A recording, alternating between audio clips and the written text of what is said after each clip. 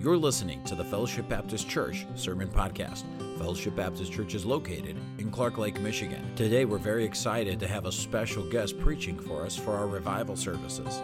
Now let's prepare our hearts as our special guest brings forth God's truths from His Word today. A sweet spirit here tonight. I thank God for that. As Johnny was singing that song, I thought about a story that has been attributed to Abraham Lincoln. I don't know the validity of that, but he has it attributed to him. You may find in your places in 1 Corinthians chapter 3, please. And the story was that Lincoln, as a young man, had a little money saved.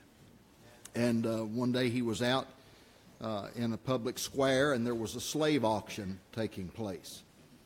And there was a young woman on the slave block, and there were rude and crude comments being made about her, and they were bidding on her, and the men were making comments to each other, and she stood with her head down, and finally Lincoln bought her.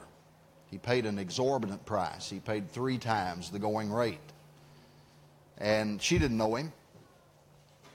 And when they had her hands tied with a rope, and they brought her down, and they put the rope in his hands, and she looked at him with disdain, and she spat in his face. And she figured that he had the same intent for her that the other men did, or many of them in the crowd. And he wiped the spittle from his face and his beard, and he said, "Come and go with me."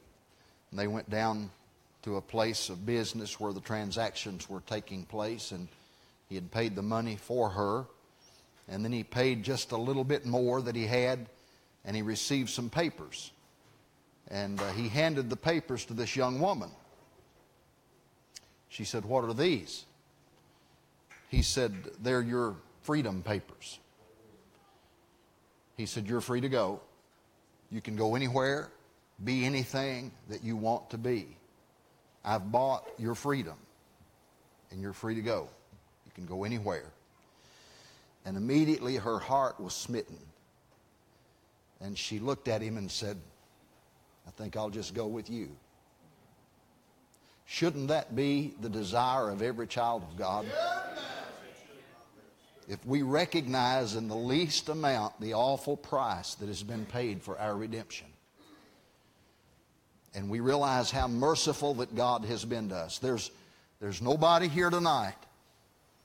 The purest lady here tonight is not worthy of heaven, much less the rest of us.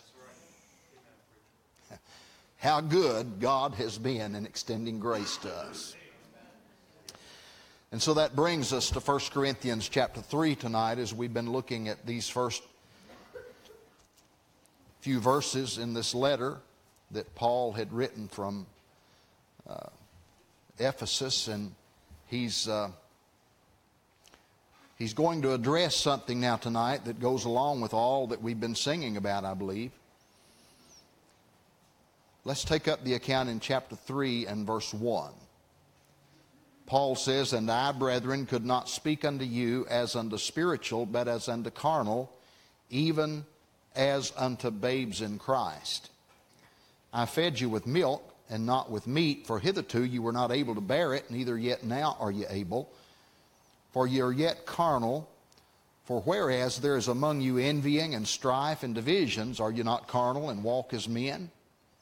For while one saith, I am of Paul, and another, I am of Apollos, are ye not carnal? Who then is Paul, and who is Apollos, but ministers by whom ye believed, even as the Lord gave to every man? I have planted, Apollos watered, but God gave the increase. So then, neither is he that planteth anything, neither he that watereth, but God that giveth the increase. Now he that planteth and he that watereth are one, and every man shall receive his own reward according to his own labor. For we are laborers together with God. Ye are God's husbandry, ye are God's building. According to the grace of God which is given unto me as a wise master builder, I have laid the foundation, and another buildeth thereon. But let every man take heed how he buildeth thereupon. For other foundation can no man lay than that is laid, which is Jesus Christ. Now, if any man build upon this foundation gold, silver, precious stones, wood, hay, stubble, every man's work shall be made manifest, for the day shall declare it, because it shall be revealed by fire, and the fire shall try every man's work of what sort it is. Now, it doesn't say how big it is or how much it is. It just says of what sort it is. If any man's work abide, which he hath built thereupon, he shall receive a reward. If any man's work shall be burned, he shall suffer loss, but he himself shall be saved, yet so as by fire. Know ye not that ye are the temple of God, and that the Spirit of God dwelleth in you? If any man defile the temple of God, him shall God destroy, for the temple of God is holy, which temple ye are. Let no man deceive himself. If any man among you seemeth to be wise in this world, let him become a fool, that he may be wise. For the wisdom of this world is foolishness with God, for it is written, He taketh the wise in their own craftiness. And again, the Lord knoweth the thoughts of the wise, that they are vain. Therefore let no man glory in men. For all things are yours, whether Paul or Apollos or Cephas or the world or life or death or things present or things to come, all are yours, and ye are Christ's, and Christ is God's. Let's pray. Father, we approach tonight the throne of grace, Lord, because you have bid us to pray. And Father, you have given us the great privilege of prayer, that we come, Lord, certainly not in our own name, but we come in the high and lofty and lovely name of the Lord Jesus. We come to you tonight, Lord, because we are absolutely incapable of doing anything other than failing without you. We pray tonight, Father, that the text might come alive to our thinking, that our hearts and our minds might be open, Lord, to the Word of God. Lord, in this hour, we pray that you will do the deep work that needs to be done in every heart. Revive us, O God, we pray. We ask for our country, Lord. We believe you have given us a little space for grace. We pray tonight, Father, you will help us as your children to be good stewards. Save the lost, draw back the backslidden, revive your people, we ask in Jesus' name. Amen. Paul is going to deal here at the heart of a problem that I see in American churches. And Brother Nono, I'm very interested and very glad to hear the burden that God has put on your heart for the islands of the Philippines. I think that we have failed as the people of God over the last several decades in discipling. I think we've done pretty well in the distribution of the gospel. We could have done better, but we've done pretty well. The church is on every corner in America almost. There are some pockets still where it's sparse, but for the most part, there's no shortage of church buildings. There's no shortage of people assembling 2-3 times a week, usually in the name of Christ. But where are we as a country? And what's going on in those churches? And where is the fire? Where is the power of God?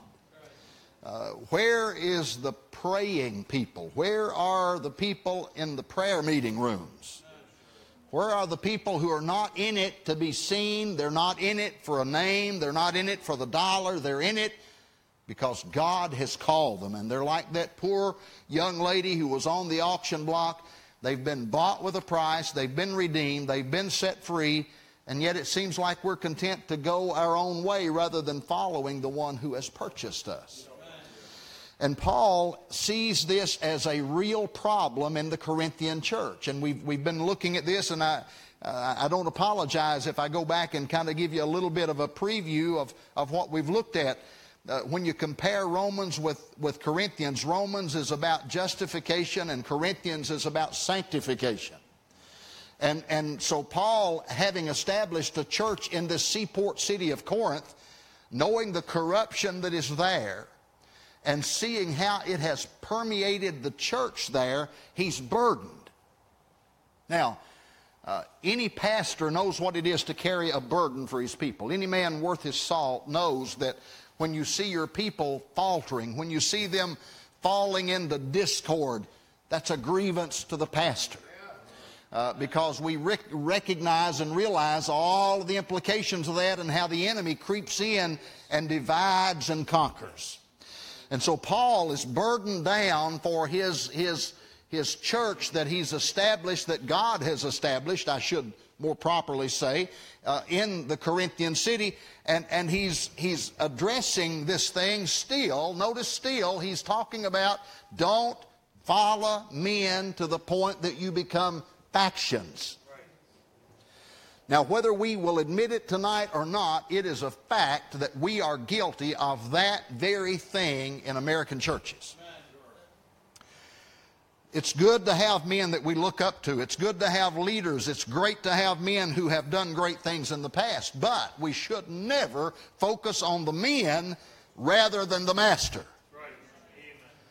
Very easy for us to have our group that we are like-minded with, and we fall in with that group and we follow after that group, and they are friends to us, but there is a great body of Christ out there that's not of our stripe. Now, we don't like to admit that, but we're not all going to agree on everything. But I'm troubled when I hear so many Christians trying to find something to disagree about. Well, you don't have to look far. It's easy to find something to disagree about. But we have got all of the common ground in the universe at the foot of the cross. Now, I work with people occasionally, and they'll say, the one fella comes to my mind, pray for him. He said he's going to come to a meeting that I'll start on Thursday night down close to where I live. And he'll always want me to know that he's a Baptist. He'll say, well, you know, I'm a Baptist. And then he'll cuss a little bit. And so he probably is a Baptist. I'm figuring he's right. And you know, and I had another guy came up to me the other day. And we were just talking about things in general. And he started telling me about how he's not been in church for a while, you know, and he needs to be, and all of this. You could tell he was convicted. And I wasn't even talking to him about church, really. We were just talking about things in general. Then the next thing, he said, but now, you know, I'm Pentecostal myself. I said, that's fine. I said, I'm not going to get mad at you. But here's the thing, I don't care what you are you serving Christ? That's the thing. Sure. I don't want to know what label you're wearing. I want to know, are you a servant of God? Are you a servant of the living Christ? I want to know if he means enough to you that you're saying, I'm following Christ. I'm a follower of the Lord Jesus. That he is my Lord. He's my master. And if we get that settled, if we get that cemented in our hearts and minds, listen, the rest of it will fall into place. But Paul is troubled, and I'm troubled tonight because of the thinking in American churches that we've got to be in somebody's group. Now, and I pray that I won't be misunderstood. We can't help sometimes but fall into groups. We can't help but kind of be, you know, placed here with this particular group of believers. But I was in a meeting several years ago down in Indianapolis, in a large meeting, and we were all gathered in the pastor's study there, and it was a large study. And there were probably 25, 30 men in there before the service to begin to pray. And one fellow, we had a little time to talk, and one fellow, he said, now, you know, he said, I don't know. He said, I know what camp you're in. He pointed to one fellow, and he said, I know what camp you're in. And he went around the room, and he said, I know what camp I think you're in. And he said, I'm still trying to figure out what camp Kaufman is in. And I said, well, brother, and I wasn't trying to sound spiritual, but it come from my heart. I said, brother, I want to be in the Lord's camp. That's where I want to be found. And then I wasn't trying to sound, you know, cocky or arrogant. I want to be in. Don't you want to be in his camp tonight? Wouldn't it be good if we could lay aside some of the things that divide us long enough to just get our eyes firmly fixed back on him? Now, Paul is saying to this group of believers, and I want to constantly remind you, he called them saints in chapter 1. Most troubled church in the New Testament. But he said, you're saints. But he said, I couldn't speak to you as spiritual But I had to speak to you as carnal. Now, if you take the last couple of verses in chapter 2 and the first verse in chapter 3, you'll find that there are three classes of people there. There's the natural man, there's the spiritual man, and then there's the carnal man. Now, that's kind of a controversy in our day. Can there be such an animal as a carnal Christian? And I want to answer that. Yes, there can be. Now, the natural man is the physically alive man who is spiritually dead. And that's man, woman, boy, or girl. You're physically alive, but you're spiritually dead. Now, the Bible says that over in, you don't have to turn there, but in 1 John 5:12 it says, he that hath the Son hath life. And he that hath not the Son hath not life. So, you can be physically alive and spiritually dead. It doesn't say you're waiting to die. It says you're already a goner. Obviously, we're still moving, but we're like the old turtle with its head cut off, and he's still moving his limbs. He's dead. He just doesn't know it yet. And there's a lot of people in this world that are like that. They're living dead people. Our society is caught up with this, this thing of the living dead. You know, that seems to be the big deal now. And I think it's one of the dumbest things that's come down the pike in a long time personally, but that's just me. Zombie apocalypse. All that. Listen, I've told my grandson, we'll drive by a cemetery, and I'll tease him a little bit. I said, you want to go out there and sit down for a while and we'll talk things over? No, I don't believe so, Papa. I said, hey, I want to tell you something. I said, that's one of the safest places in the country right there. I said, you don't have to worry about that crowd. I said, these are still walking around is one you better be afraid of. And so we've got this infatuation with zombies, the walking dead. But without Christ, we're all walking dead. Without Christ as Savior, all of us are already spiritually dead. And we may think and breathe and walk and eat and drink, but we are separated from God. And so Paul is saying to the Corinthian church, he said, now, you're saints, but you're not acting like saints. You're not operating the way the saints ought to operate. So the spiritual man, the natural man, and the carnal man. And he says, I have fed you with milk and not with meat, for hitherto you were not able to bear it, neither yet now are you able. Let me read you something. You don't have to turn there, but over in Hebrews chapter 5, he says, in verse 11, he says, of whom we have many things to say and hard to be uttered, seeing that you're dull of hearing. For when for the time ye ought to be teachers, ye have need that one teach you again, which be the first principles of the oracles of God, and are become such as have need of milk and not of strong meat.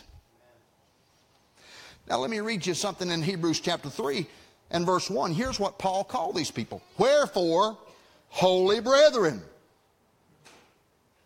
They're holy brethren in chapter 3 and verse 1, but he also says in chapter 5, you're spiritual babies.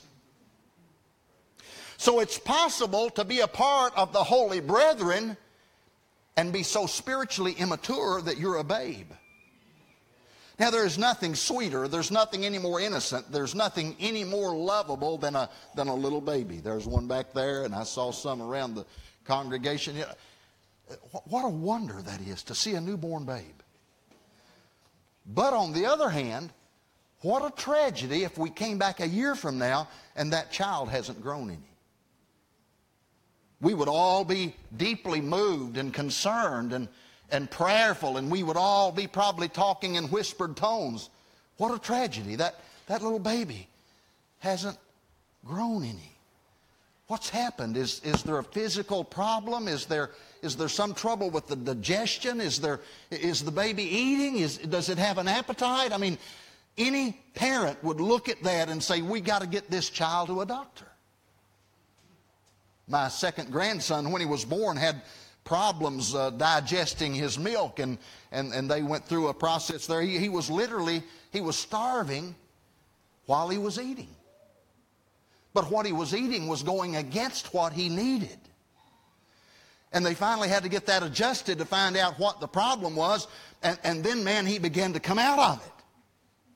So there's a lot of analogies we could draw out of that, and I don't want to bore you, and I don't want to spend too much time on this particular thing, but there are lots of people who are spiritually alive, and yet they are spiritually stunted. They're not growing in the Lord.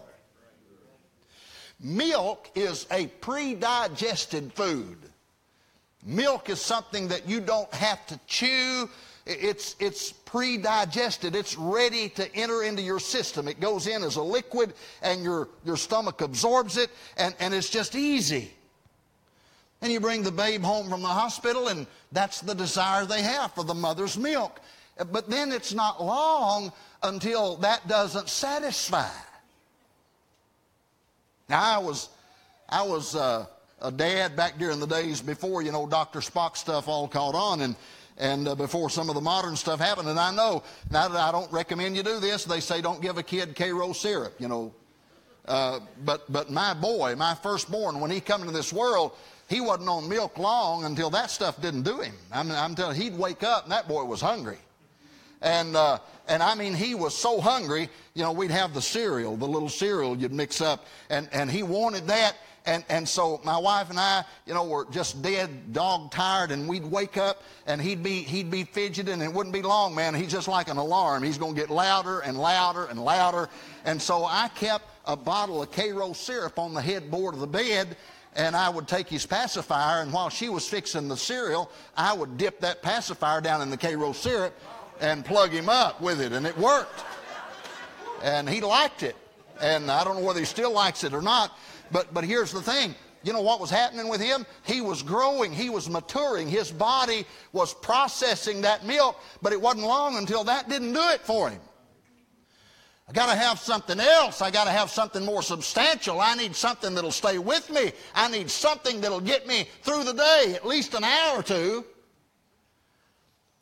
There are too many in the church, in the body of Christ, that always depend on the pastor to give them what they need.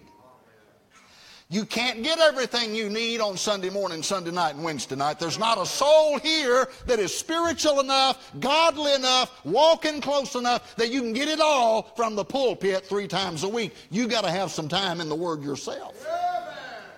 And I'm telling you tonight, church, that is the missing element in many people's lives. I've never seen it to fail. When I talk to someone and they're in a tragic situation and their life is slipping away and they're grasping for straws, and I ask them this question: are you doing 2 things? Are you reading your Bible and are you praying? And I have yet to ever have anybody in real deep spiritual trouble to answer that in the affirmative. Yes.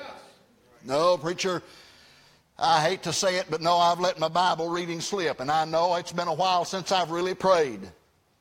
There's nobody here tonight that is so strong that you don't need personal time with God. Every day you need time in the book. You don't have to become a theologian. You don't have to become a Bible scholar, but you got to be a student of the Word. Every child of God ought to have these 2 marks. You ought to have a student's mind and a servant's heart.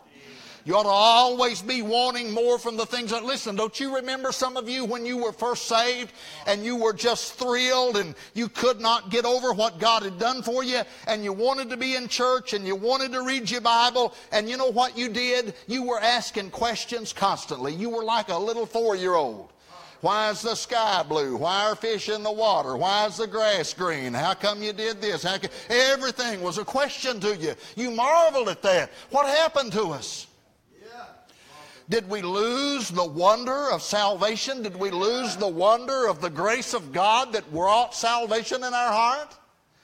Have we gotten to the place now that we don't need all of that, that it's old hat, that stuff is outdated, it's outmoded? We don't need that. We've got more now. We've got the internet, we've got TV, we've got it all, but we're void and lacking for the power of God. Our families are going to hell. Our neighbors are going to hell. Our children, some of them, are going to hell. And we don't have the power in prayer to pray them in. We're not praying down real Holy Ghost revival. We're not praying down a move of God that cannot be explained except but by God. If there's anything going on in your life and you look at it and you say, that's what I did, you remember Abraham pointed at Ishmael and that's what he said about him. That's what I did. But he looked at Isaac and he said, man, that guy right there, he's a miracle from God. When all hope was gone, there was no way in the world that Sarah and I could ever have had a child. That's when God gave us this little boy. And this one here is the one that came along right when God wanted him to come along, when it looked like it was an absolute impossibility. We're lacking that tonight, church, in modern day America. We can do it. We can make it happen. We can produce it. We can program it. We can buy it. We can purchase it. We can push it down the road. I love what old Major Ian Thomas used to say. He said, a river doesn't have to be pushed. It'll cut its own channel as it goes. A river goes along and it flows along and it makes its channel. And the Spirit of God should be allowing the church of God to go along and flow along. And empowered by the Spirit of God, we should be attracting others to Christ. It's not something that we can necessarily always learn in the classroom. But it's not enough tonight, church, just to be saved. Do you know that? I think this is a tragedy that a lot of people have in their heart. Well, you know, at least I'm not going to hell. Well, that's good. But do you really want to stand before the one that redeemed you by his own life's blood and say you didn't care any more about his redemption than to just say, well, I just wanted to get out of hell? I wasn't really interested in doing anything for you, Lord. I wasn't really interested in being a student of the book. I mean, I didn't want to study Habakkuk. I mean, I didn't get that saved. I mean, I'm curious about Revelation. I'm curious about Daniel. I'm curious about prophecy. But I don't want to become a fanatic.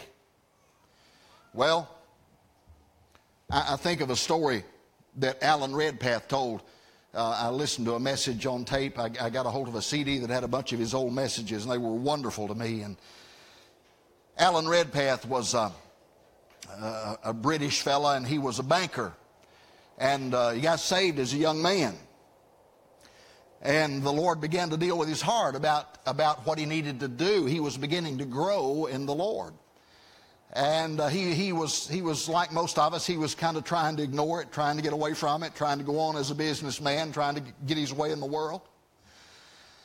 And one night he rode a train to a ball game. He was a great fan of the sporting events in that day. And he'd rode a train to another town there, and he was watching this ball game. And he said just out of the blue, there was a fella, an acquaintance, an old preacher or maybe just a fella in the church. I'm not even sure that he was a preacher, but a man who knew Redpath. And he saw him in the crowd, and he walked up to him, and this is all that he said to him. He said he looked at him, and he said, Redpath, do you know that it's possible to have a saved soul and a wasted life? Yeah. And he turned and walked away. That's all he said to him. You know it's possible to have a saved soul and a wasted life? And he said, man, I couldn't get away from that. He said, it hit me like a truck. And he said, the ball game was soon over. He said, I got back on the train that night. We started back to his town. And he said, the clack of those wheels was saying, saved soul, wasted life, saved soul, wasted life, saved soul, wasted life.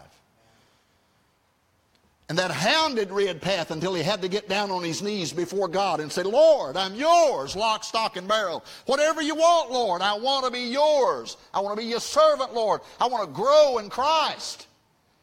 I wonder if everybody here has come to that, and I doubt it. Now, I love you, church. I love you.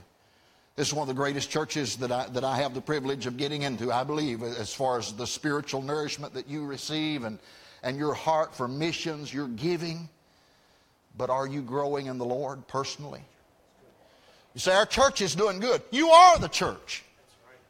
And this church is only as strong as the weakest Christian in it.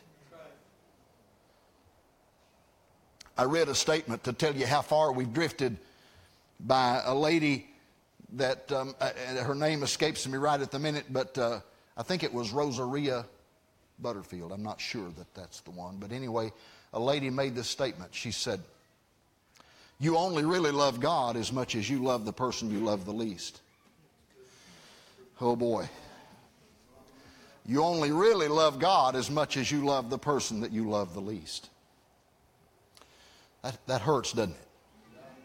That hurts. Because we all know there's a lot of people out there that are just not very likable, much less lovable. So what are we going to do with that? What if Christ had said, well, I'm just going to love the lovable? There'd been plenty of room in heaven, wouldn't there? Now, Paul is burdened about this. Church, this is not anything. I'm giving you nothing new. This is stuff you've heard over and over. This is Christianity 101, but we're going to have to get back to it. We want to figure out all of the intricacies of eschatological doctrine and all the things that are going to happen in Revelation and all that. That's okay. That's okay. But I'm here to tell you, there's a lot of it that nobody really knows for sure. Does that shock you? We can have our ideas, we can have our opinions, we can think it's going to be this way, and that's okay. But listen, it's like a young man came to me, and this fella, I don't want to say too much here, I know we're being recorded, but a young preacher came to me a few years back, and he would ask me some theological thing, Pastor. He'd ask me some, you've had them, young guys come to you and ask you some theological question. And I thought at first he was sincere and wanted to learn, and so I would really take time, and I would try to, as best I could, try to tell him what I thought it meant, you know, and I would always try to season it with this. Now, I could be wrong, but the best I can understand, the best I can find out, this is what I think it means.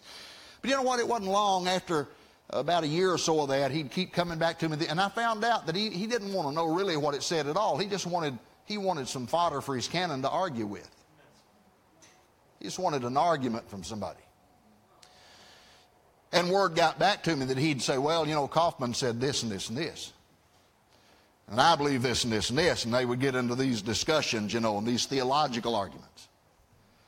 And one day he came to me and he asked me about an obscure Old Testament prophet. And he said, what do you think that means? I said, I don't know. He said, you don't know? I said, I don't know. I said, it's some messianic prophecy. It has to do with Christ coming in the New Testament. Thus, I want to ask you something. I said, why would you get so troubled over something that people have looked at for ages and have never really unraveled that puzzle when there are some clear teachings in Scripture that me or you, either one, are doing real well with? See, we need to get back to the old 101 Christianity, that we are lost and undone without a Savior, without God, and without hope, and we need a Savior, and there's only one.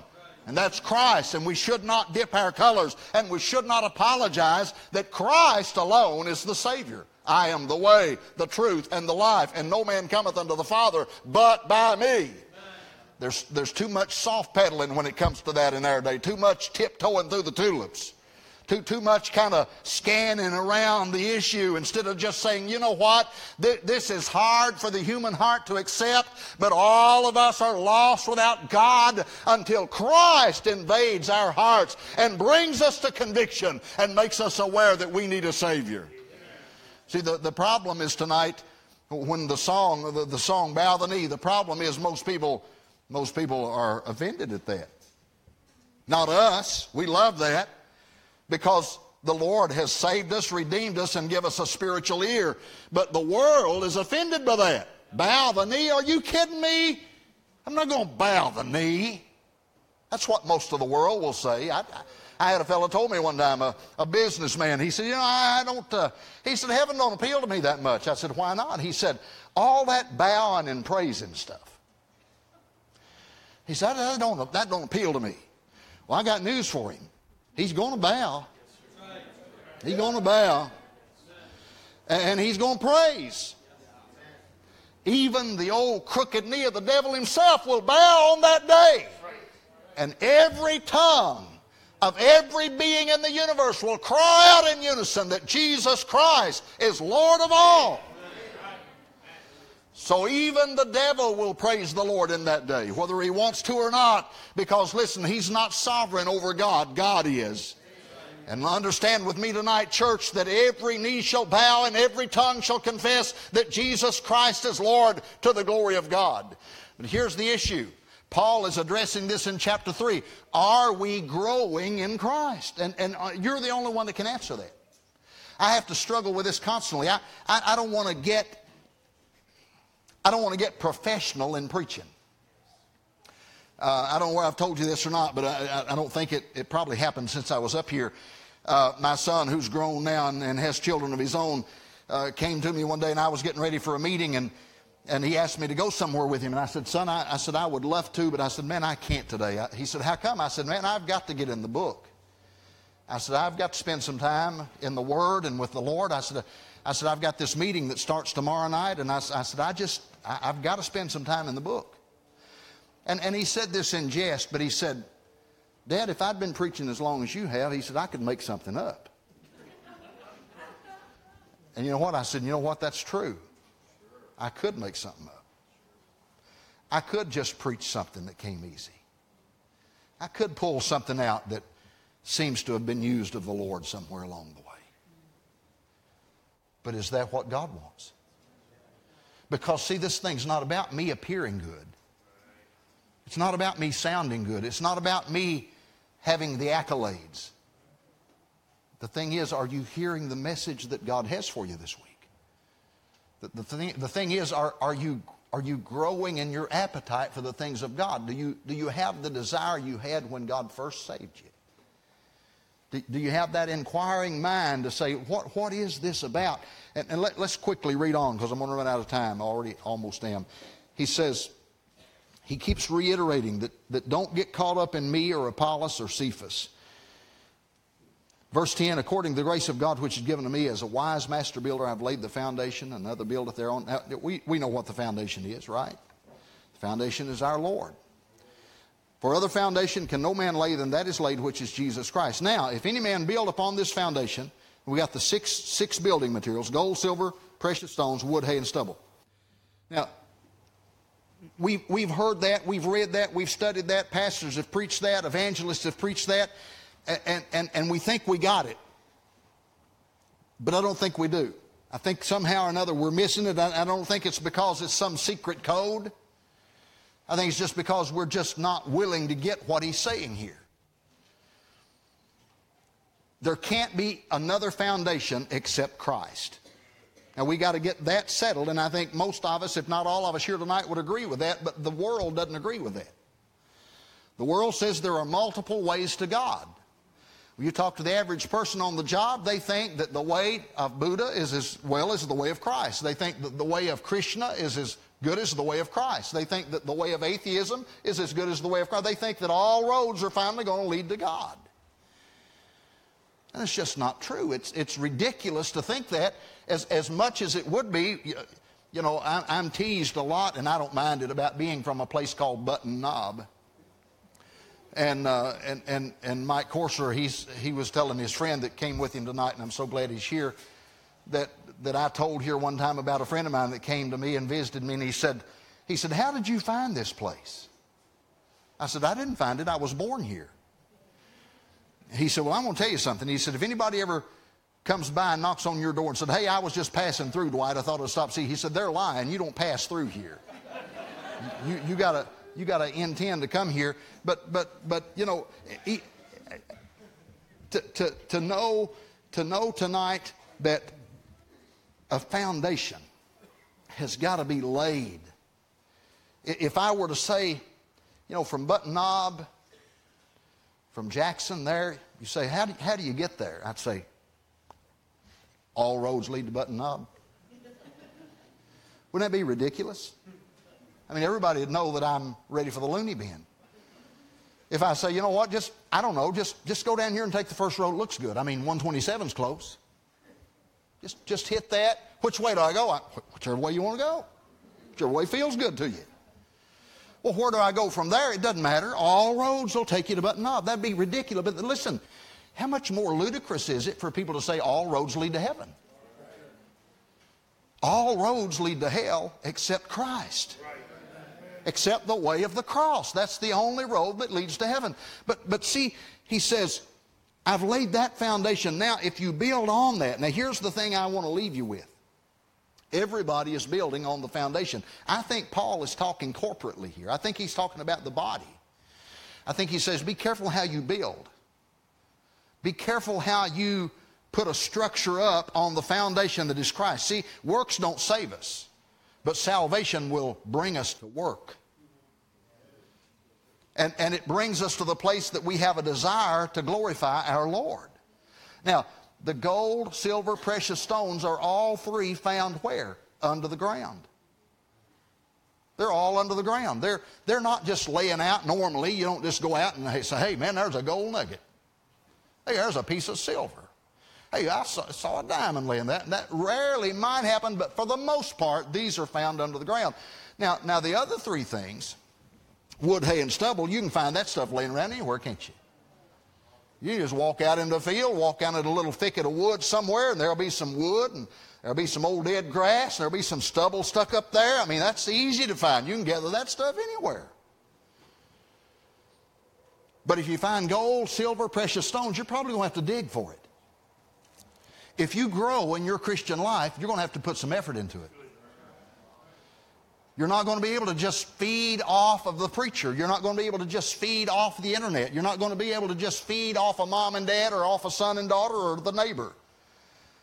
There's going to have to be time and effort spent yourself personally studying the Bible, praying and digging and seeking after the Lord. Now, if we could put that into perspective tonight just for a minute, we could think about if you had $10 worth of straw over here, and over here you had a $10 gold piece. Would there be any difference in the stack? Any difference in the size? Well, you'd have a big old stack of straw probably for $10. Pretty significant patch of straw over here. But a $10 gold piece, man, wouldn't be very big, would it? What if you could take a diamond and buy straw with that diamond? How much straw would that buy? Man, it'd buy probably wagon loads, truck loads of straw. And you could just slip the diamond in your pocket and be gone with it. You see? Here's the point. The world is impressed with quantity, and God's calling for quality. In the Philippine Islands, some of the European countries, even here in America, you can go into some of the cities and you can see great structures. One of the poorest states in our nation is West Virginia, and I've preached down around the Charleston area a lot. And if you drive by on I-64 going through Charleston, you look off over there to the right, and you'll see the Capitol building. And you know that Capitol building is done in gold leaf? It's beautiful. Beautiful. But I always feel like that's a little ironic. Here's a state, you know, that, like Kentucky, they're not the richest bunch. But their Capitol dome is done in gold leaf. Now, you can drive outside of town, whether it be in this part of the country or the Philippines or down in my neck of the woods, and you can get out of town and get away from those nice buildings, and you can find some shanties. You can find some tin structures. You can find some places that people are living in that we wouldn't use even as just an outbuilding. But what happens? We've just seen this in a flood. What happens when the storm comes? What happens when the flood? But let's get beyond that. What happens when the fire sweeps through? And those cardboard or metal buildings just kind of stuck up together there. All of a sudden, there's nothing left. It's just desolation. But those buildings that have the marble and the gold, those buildings that have the stone, those buildings that have something significant, they would stand the test.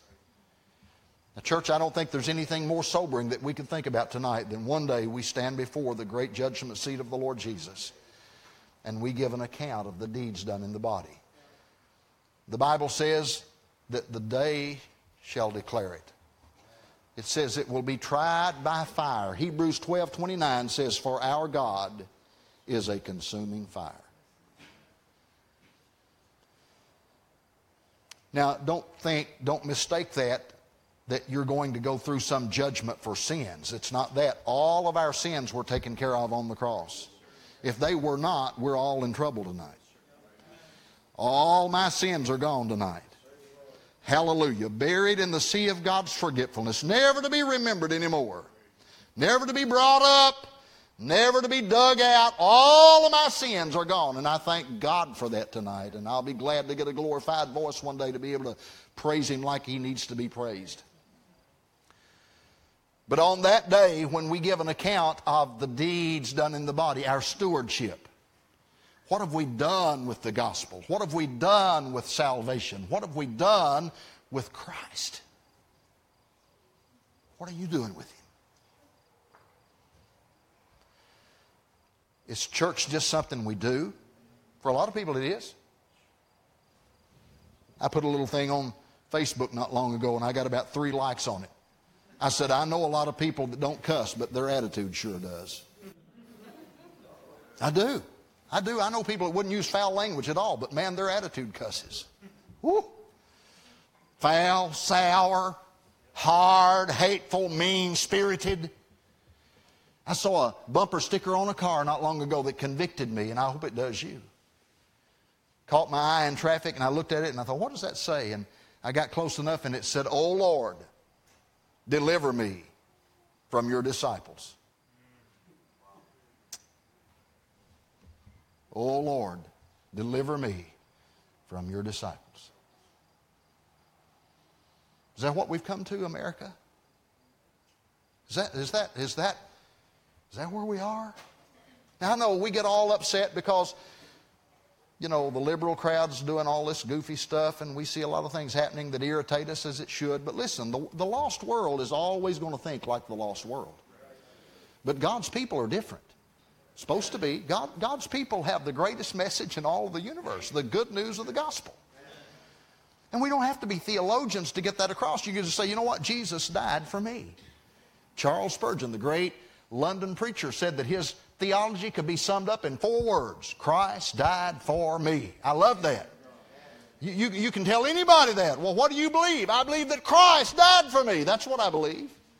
Several years ago, I was at a church and pastoring there, and we'd been doing some work and some renovation, and a fella was on the construction crew that was there helping, and I pulled up in the middle of the morning, and he come over to meet me. I'd never laid eyes on this guy. And he said, "Hey, you the pastor here?" I said, "Yes, sir." He said, "What do y'all preach here at this church?" What took me off guard, I've never had anybody just to hit me like that. He said, "What do y'all preach here at this church?" I said, "Well, sir," I said, "we preach Christ crucified, risen, and coming again." And he said, "Well, I guess that'll work." And he went back to work. I don't know what he was after. I don't know what he was looking for. I guess he was looking for an argument, you know. But that's what a church ought to preach, isn't it? Yes. I mean, that ought to kind of encapsulate everything that we believe. Christ crucified, risen, and coming again. Once we get that, let's do something with it, church. Don't just depend on this church to be missionary-minded. You need to be missionary-minded. I'm going to say this and step out in deep water just for a minute before I'm done tonight. But listen, if we don't do something with this country, we've had it. I love foreign missions. But there is a lack of concern about United States missions. I know this as an evangelist. I'm looking to go into a full-time job, and I'm not saying that for anything other than there is just there. I talked to Brother Aaron on the phone some months back and about his burden. I said, "Brother, it is tough." 20 years ago, I was booked up. 20 years ago, if you wanted a good date, you'd have to look down the road maybe a couple of years. Right now, listen, there's no interest. There's no interest. Little pockets here and there. But our society has... We've corroded to the point that, and the church is guilty of some of this. We've allowed the Corinthian thinking to influence our thinking, and now we think like the Corinthians, and as a result of that, we're not seeing much done to stir us and to bring us back to the cross. We don't have time for that. We got ball games to go to. We got kids to raise. We got work to do. We got money to make. We gotta make money so we can send some over here, and we gotta send some over there, and our country is literally going to hell right under our nose. And the church is the only hope for America. It's not in the politicians, it's in people's hearts just like this. If you'll let me read you one thing, this speaks to my heart, and I'm done. And I looked this up this afternoon because I thought it went along. Paul's talking about the building here, and I could say a lot about going down, and they sang about that, going down before we start up. But I came across this somewhere, and it spoke to me. As I watched them tear a building down, a gang of men in a busy town, with a ho, heave, ho, and a lusty yell, they swung a beam and the side wall fell. I asked the foreman, Are these men skilled and the men you'd hire if you wanted to build? He gave a laugh and said, well, no, indeed. Just common labor is all I need. I can easily wreck in a day or two what builders have taken years to do. And I thought to myself as I went my way, which of these roles have I tried to play? Am I a builder who works with care, measuring life by rule and square? Am I shaping my work to a well-made plan, patiently doing the best I can? Or am I a wrecker who walks to town content with the labor of tearing down? O Lord, let my life and my labors be that which will build for eternity. People are not going to care how much money you made. They're not going to care really what size church you went to.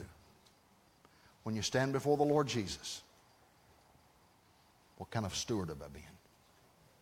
Let's pray. You stand with me, please. Father, in these simple thoughts, Lord, simple Christianity 101 thoughts, please, O Lord, grip hearts tonight. Lord, impact me with the truths that we've been preaching. Lord, it seems that the church in this country has been lulled to sleep. We've listened, Lord, to the siren songs, and it's caused us to drift, Lord, so far off course that we're crying out, Lord, tonight that you will rescue us. Lord, we have become so Corinthian-minded that it seems like it's a hard thing for us to think biblically anymore. It's easy, Lord, for us to divide and tear down, but building is a hard matter. It's easy, Lord, to throw up great heaps of wood, hay, and stubble in our individual lives and our corporate lives as a church. And we pile up these great mounds, Lord, of wood, hay, and stubble, and the world and even some of the church folks are in awe at what we're doing. But the gold and the silver and the precious stones, Lord, are rare and few.